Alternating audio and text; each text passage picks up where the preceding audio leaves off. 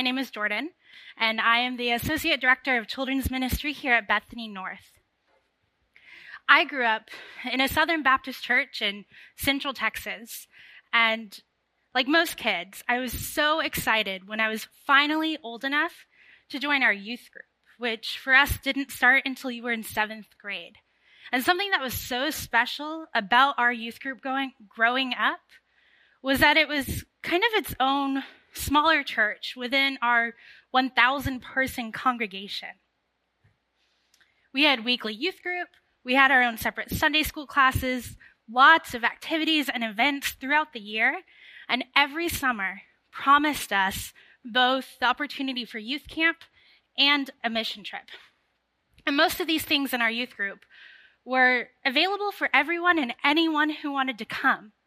The one exception was these mission trips. These mission trips were usually here in the States, and they were often community service-based. So we would do things like planting gardens and painting people's houses. What made these mission trips unique is that we had both an application and interview process we had to go through to join the team. And not everyone who applied made it to go on the mission trip.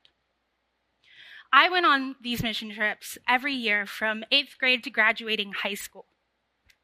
And another thing that was unique about these trips is that we always took the 6 to 8 weeks leading up to the mission trip for training.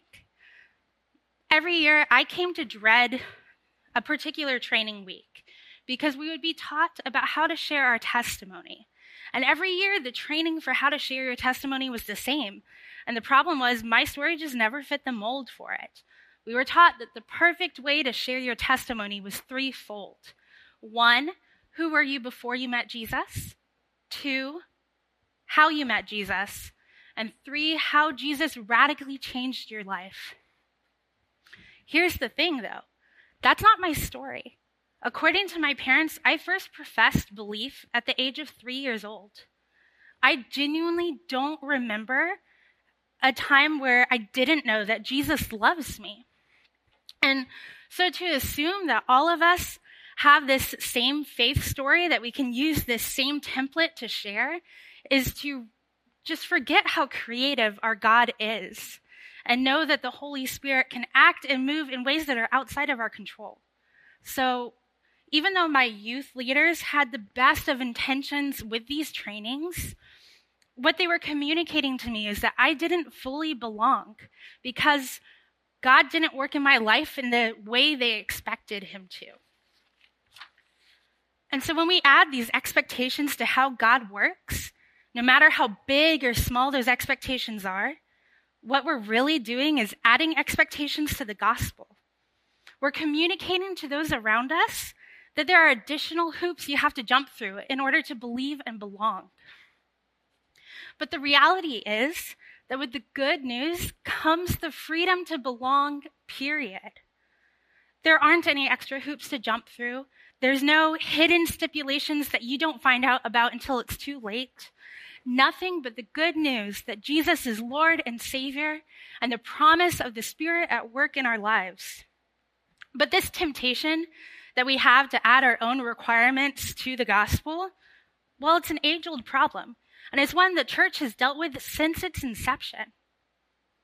I'm grateful that as a teenager, I was able to recognize the false narrative I was being handed and didn't have to worry about whether or not I belonged.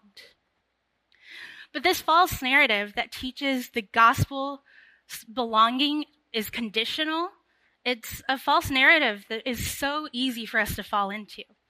And we see the early church grapple with it here in Acts chapter 15. So let me set the scene a little bit for you. There were some that were teaching the Gentile believers in Antioch and the surrounding area that the next step in their salvation was to get circumcised. Now, when Paul and Barnabas found out about this, they were so frustrated and deeply opposed to that idea.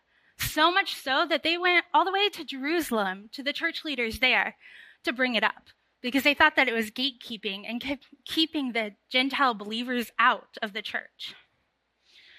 As it was discussed by all of these leaders in Jerusalem, something that we now call the Council at Jerusalem, there are some Jewish believers verse 5 tells us that they were specifically Pharisees that agreed and said, no, the Gentiles do need to be circumcised. For the Pharisee believers, this was more than just wanting to uphold tradition. They wanted to uphold these traditions because it bound them to their religious community, to all of the laws and prophets. It was their way of showing that they followed God, and there was fear about what it would mean for someone to join the family without being bound by those same expectations. Because of that, this idea of the Gentiles being welcomed in to belonging to God's family without those traditions created this fear that the Gentiles would bring with them immorality and chaos and just muddy what the early church's faith looks like and muddy the gospel. Which, it's a really understandable response, if we're honest, because the early church was still trying to figure out its identity. Was it a sect of Judaism? Was it something separate altogether? As Pastor Scott mentioned in last week's sermon, they were just called Christians for the very first time. And that was an insult. It wasn't in recognition of their new identity. So for thousands of years, Gentiles that wanted to be part of God's family converted and were circumcised. And for the Jewish believers, it made sense that that would still hold true today because for them, that's how God had always worked. And it's easy for us, with the benefit of hindsight, to want to judge these Jewish believers. After all, we have 2,000 more years of the Spirit at work in people from all around the world without this need for circumcision. But if I'm honest with you, I imagine most of us are more like the Jewish believers than we'd care to admit. Especially if you're raised in the church like I was. In most situations, it's really easy to default to being like the Pharisee believers.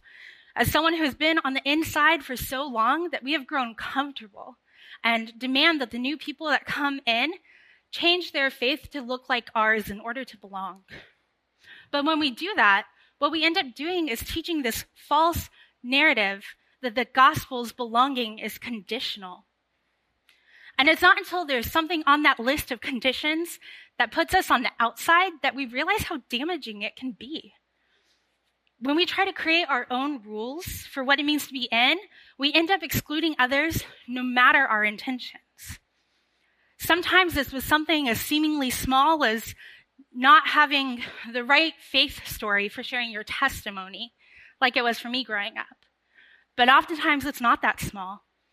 Oftentimes, these rules and shoulds that we come up with create a formula for what a good Christian should look and behave like. And it comes out of this desire to hold tight to our own safety and belonging in the faith. But the flip side of that desire we have for safety and our salvation, it's fear. It's fear that we're wrong. It's fear that we're not good enough. It's fear that if we let enough people in who are different than us, we're going to end up as the ones on the outside. And the tighter we hold on to that fear, the faster we run to reassuring ourselves of our own belonging and salvation, and the more unnecessary rules we add to the gospel. Peter addressed it at the council meeting. In verses 8 through 11, here's what he says. God, who knows the heart, showed that he accepted them by giving the Holy Spirit to them, just as he did to us. He did not discriminate between us and them, for he purified their hearts by faith. Now then, why do you try to test God by putting on the necks of Gentiles a yoke that neither we nor our ancestors have been able to bear? No, we believe it is through the grace of our Lord Jesus that we are saved, just as they are. As Peter points out here, we have centuries and centuries of Israel's history in the Old Testament that shows Israel never got it right. They were never able to perfectly fulfill the standards of the law and prophets. And so why should we expect Gentile believers to be the ones to finally do it? And moreover, what Peter says is that the Spirit at work in the Gentiles is proof enough, because where you find the Spirit's fruit is where you will find God at work, no matter how different that person is from you. So Where does this false narrative about the gospel that teaches us belonging is conditional come from? We may not always recognize it as such at first, but what it is fear.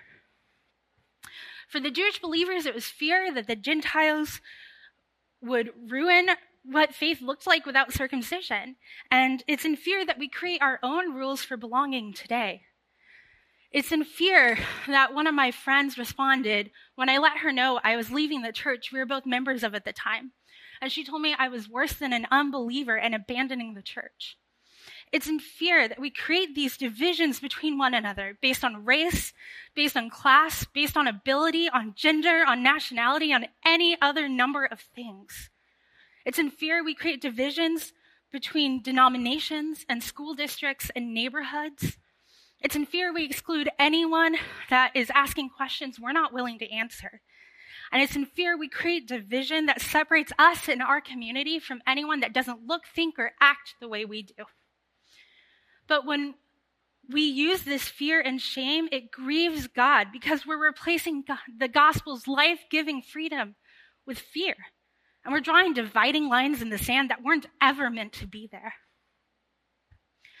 And it's not fear, but freedom that is what is so absolutely beautiful about the good news. Because what makes the gospel offensive isn't who it keeps out, but who it lets in. After all, there's a reason that Paul writes in 1 Corinthians that the gospel is a stumbling block for Jews and foolishness for Gentiles. And so in Acts 15, we get to see the early church let go of their fear and instead follow the prompting of the Spirit and the evidence of the Spirit at work in the lives of these Gentile believers. And so the council sends this letter that Pastor Scott read for us to these believers in Antioch to let them know the decision the council came to regarding circumcision. And the decision the council at Jerusalem came to was actually ultimately a compromise, but it was a compromise that promised both freedom to the Gentile believers and freedom to the Jewish believers. It was freedom to the Gentiles because they didn't have to do anything else to be saved. They were saved through faith, and that was enough. They got to belong to God's family. And it was freedom for the Jewish believers because they were able to let go of the fear that the Gentiles would ruin the church and the message of the gospel. Because what they were afraid of was that the Gentiles would make the early church look like all of the pagans around them. And, they were supposed to be set apart. And so the few rules that we do find in the letter actually all directly relate to common pagan practices of the day. Because it's this way for the Gentile believers to set themselves apart from their culture as part of God's family. And it was this freedom for the Jewish believers to be reassured in knowing that they weren't ruining the gospel by allowing the Gentiles to be invited in. After all, the mark of the good news is the Spirit upon us. And 2 Corinthians 3:17 tells us that where the Spirit of the Lord is, there is freedom. That's what the gospel does. The gospel frees us from ourselves, and the gospel frees us to invite everyone else in. And as beautiful and exciting as the freedom that the gospel brings us is, if I'm honest, it's also terrifying. Because when out of fear you have white-knuckled your faith for so long, letting go is absolutely terrifying. It's something my spiritual director and I have talked about at length over the summer. Because we live in a culture that is so based in shame and fear, on creating divisions between us and them, on excluding anyone that doesn't look or act the way you do, that this free fall into the Spirit's freedom, truly into faith, goes against everything our world tells us to do and believe. So when we believe Jesus is Lord and live into the freedom of the Spirit, that in no way means that our journey will be easy or safe. It's like Pastor Anna talked about earlier with the Beatitude, that blessed are those who are persecuted because of righteousness. We don't get to pick who God asks us to love. We're called to love everyone, regardless of how they persecute or mistreat us. And we don't get to pick the way the Spirit decides to work in and through other people. We don't get to pick who God decides belongs. It reminds me of one of my favorite quotes from the Chronicles of Narnia. The children have just gotten to the beaver's home, and they have learned for the first time about Aslan the lion. And Lucy asks the question, is he safe? Which is a pretty good question to ask about a lion. Mr. Beaver responds with this. He says, who said anything about safe? Of course he isn't safe, but he's good. He's the king, I tell you. Friends, the good news was never about our safety.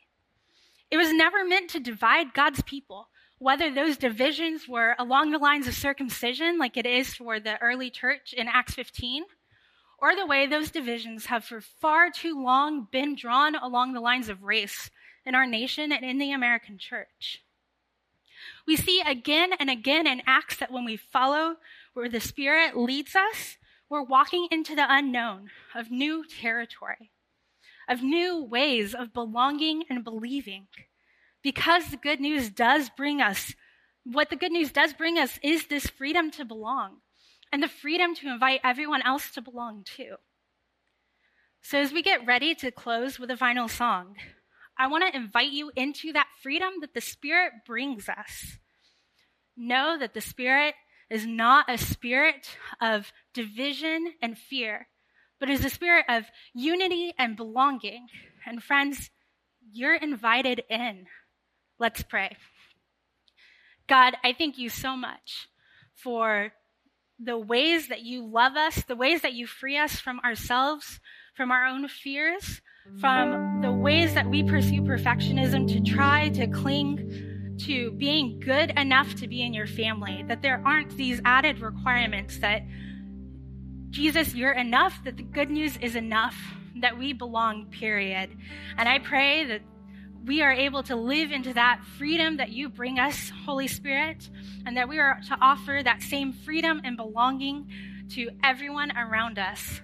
So Spirit, I pray your presence over the people of Bethany North, that this is a space of feeling your freedom and knowing that we belong. Thank you for loving us first and loving us best. It's in your precious Son's name I pray. Amen.